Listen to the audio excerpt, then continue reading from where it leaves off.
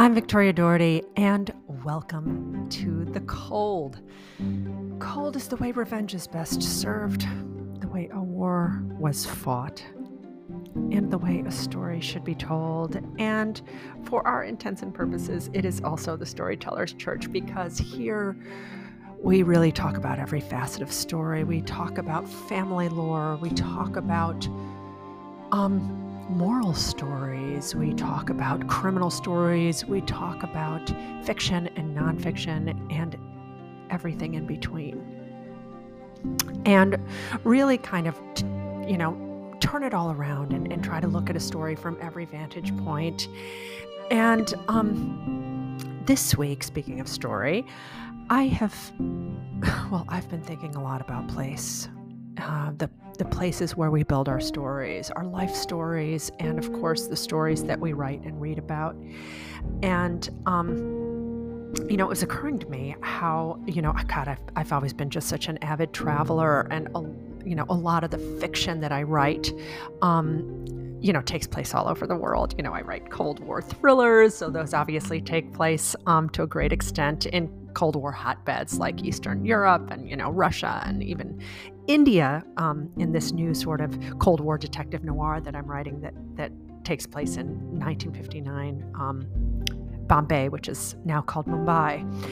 But I was thinking about this, and I was thinking about, here I am. I'm also a child of immigrants from what was then Czechoslovakia and is now either the Czech Republic or Czechia, depending on who you talk to, right? So, I've always been looking outside of my home, looking across the sea, and sort of, I've always loved travel and loved imagining myself in different places. But one of the things that has been changing for me in the last few years is just how much more I've been interested in the local.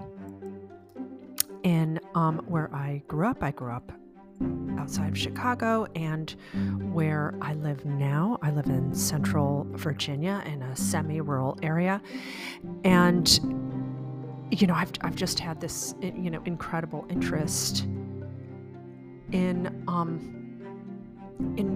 where I go and what I do every day, and it has gotten me thinking. Now, a little while back, I went on this Sally Mann kick.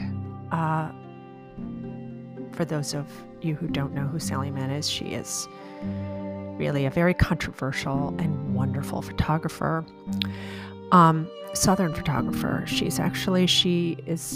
lives not far from where we live here in Virginia. But anyway, in the span of a few days, I binge watched this CBS Sunday Morning segment on her, and this documentary about her life and her photography. And when that wasn't enough, I read her memoir, Hold Still, which is a great title, right?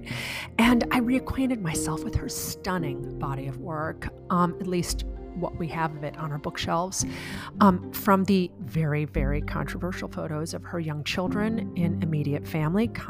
They're controversial because she, photographed her children, obviously in a very artistic way, kind of naked, playing in streams and such.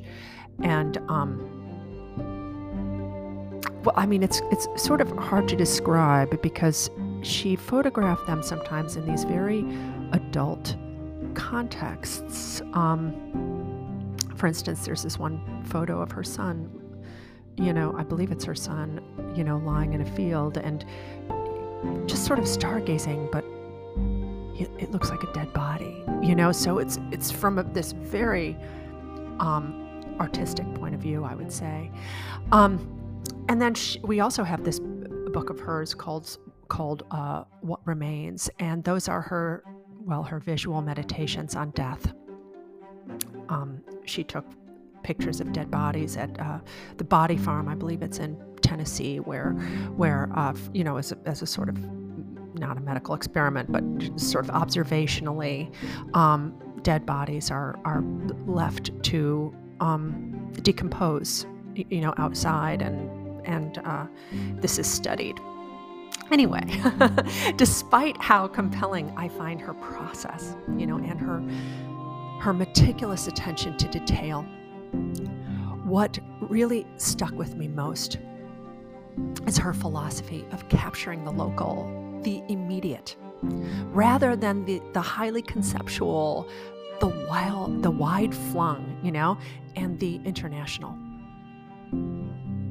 She talks at great length in her memoir about being a Southerner and loving the South, warts and all.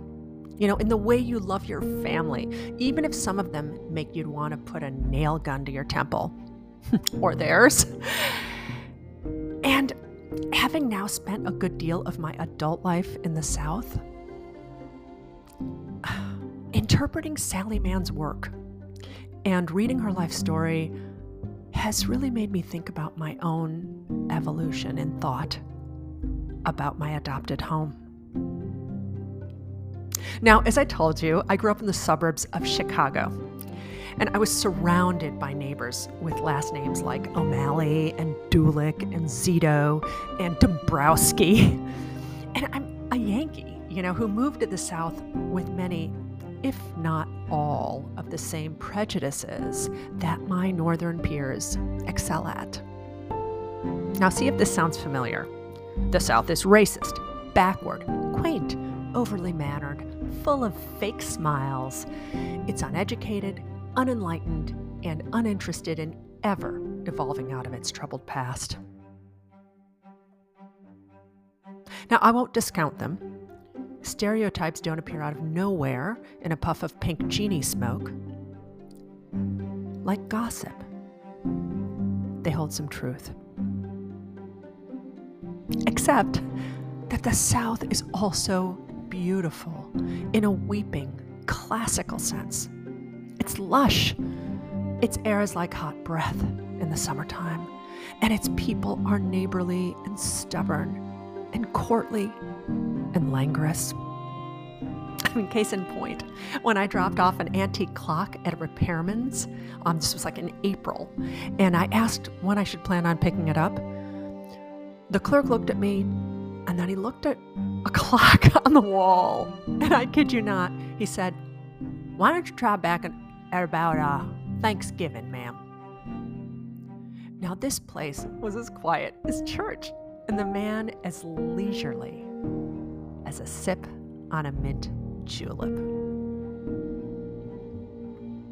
Now, as a compulsive storyteller and story listener, living in the South has provided fascination and fodder for me.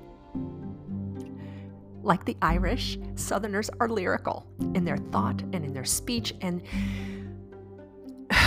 they chronicle the local through everything, through verse and drama, a pick on a guitar.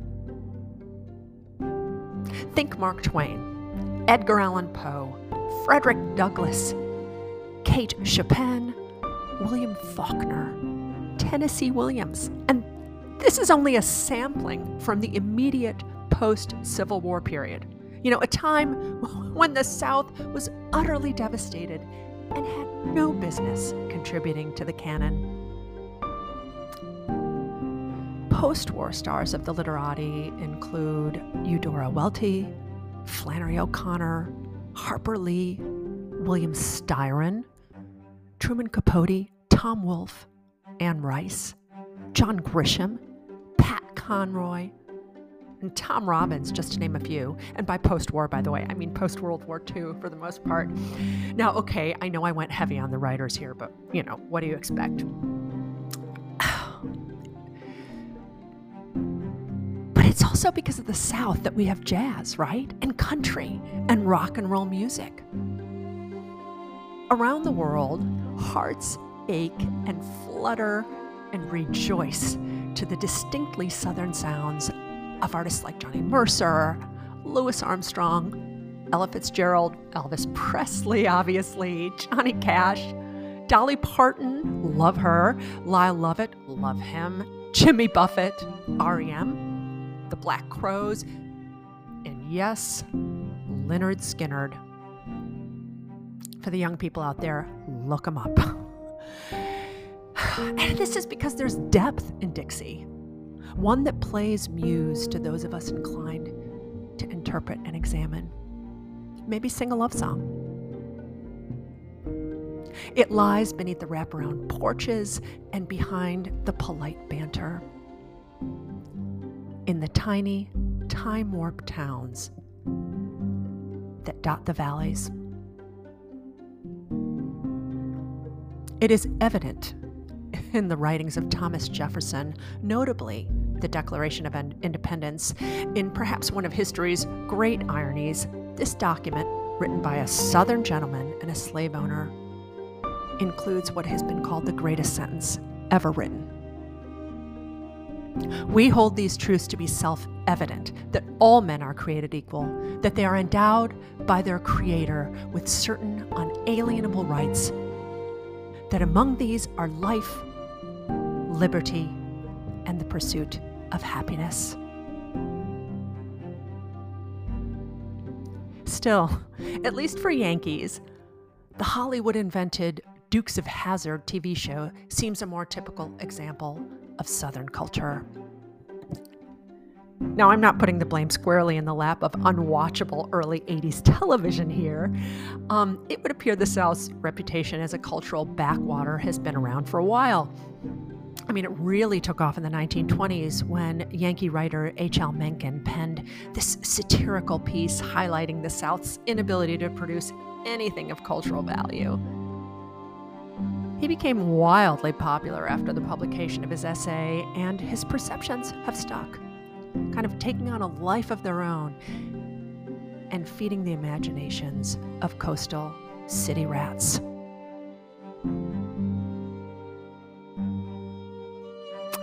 Case in point, again, years ago, when I acted in this British play, way back when I was a theater rat.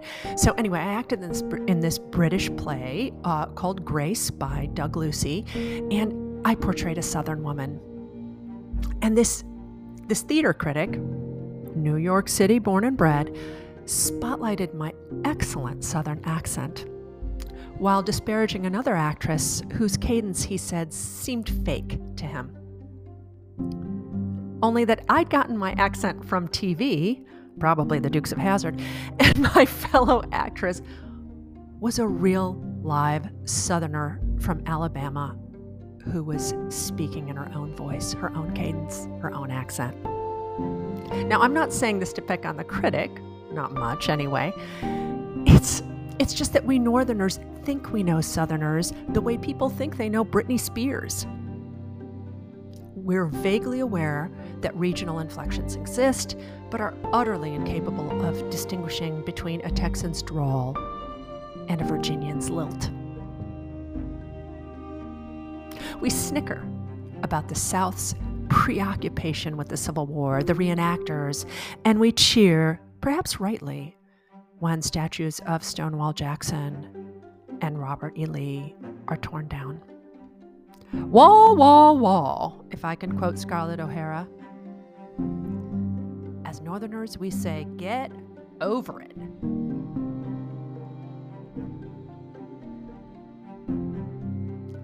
But can we really blame Southerners for their obsession? The Civil War was the pivotal event in our country's history, the one that scarred us, shaped us, grew us up, and made us who we are today. And it happened on Southern soil, the fighting and the bleeding, the burning, the gouging and the tears, then the aftermath, the shame which lives on. As Sally Mann points out in her memoir, Southerners are the only non-immigrant Americans who know what it's like to lose, to return home in utter defeat, to crawl back to their families quite literally on their hands and knees, to have been on the wrong side of history and morality.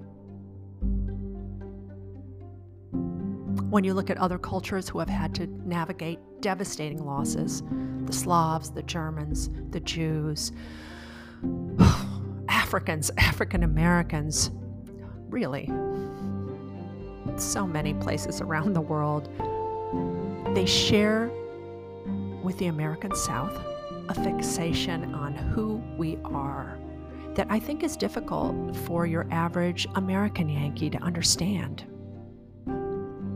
But here's my interpretation.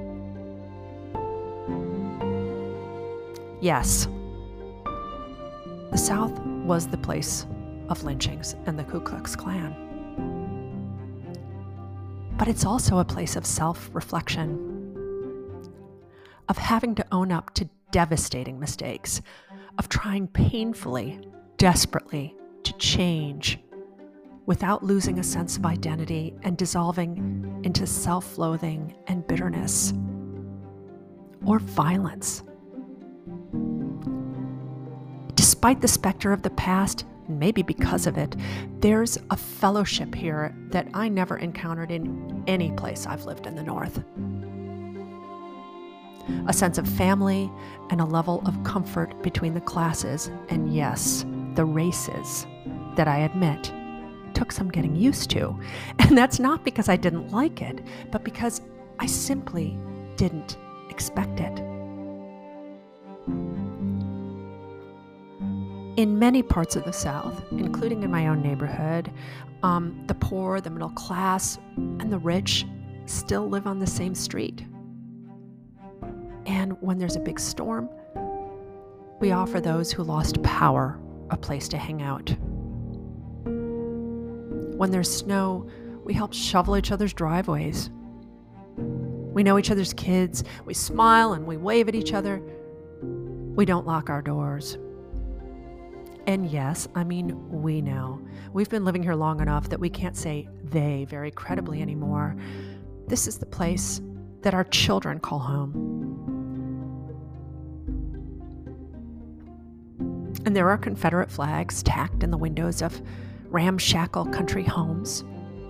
And there's a proliferation of "Don't Tread on Me" license plates. Delusions of grandeur permeate every level of society. Sometimes there is ignorance and a simultaneous fear of moving on and being left behind. But Southerners don't have the luxury of placing themselves above it all the way Northerners do, the way I used to. Because Southerners have had to look one another in the eye for a long time. They've had to deal with the disgraceful past, clumsily perhaps, imperfectly, but with a sense of the local that Sally Mann inherently understands. Her images of Civil War battlefields depict strips of land that have absorbed blood, death, and despair, but remain luxurious, reclining sensually and with a weary grin. They tell our story. And damn, I so recommend that that you look up some of Sally Mann's, well, in general, you know, her photography is really stunning and interesting and thought-provoking and perhaps rage-inducing. I do have friends who are like, I cannot stand her. The pictures she took of her children really disturb me. I love her work. I find it really intriguing and thought-provoking. And her pictures, her photographs of the South are, I think, really worth having. It's just worth having a look. They are hypnotic. I just I could look at them all day. So anyway, I continue to think about the local, and I am trying very hard to inhabit the local of Bombay as I write my detective noir, my Cold War detective noir. And it's interesting, though, because the next project that I will be writing, although it is historical fantasy, a great deal of it does take place, strangely, in central Virginia. It's sort of this, portal fantasy that takes place, in the ancient past and in certain times in history, but has its anchor in Central Virginia around this family of archaeologists. So, even this Cold War thriller writer and daughter of immigrants is sort of pivoting. I've been, pivoting in my own way towards the local, even in my writing. As always, I will have show notes and critical links, and we'll give information on book sales, etc. And otherwise, until next time, stay cold, my friends, and enjoy your week.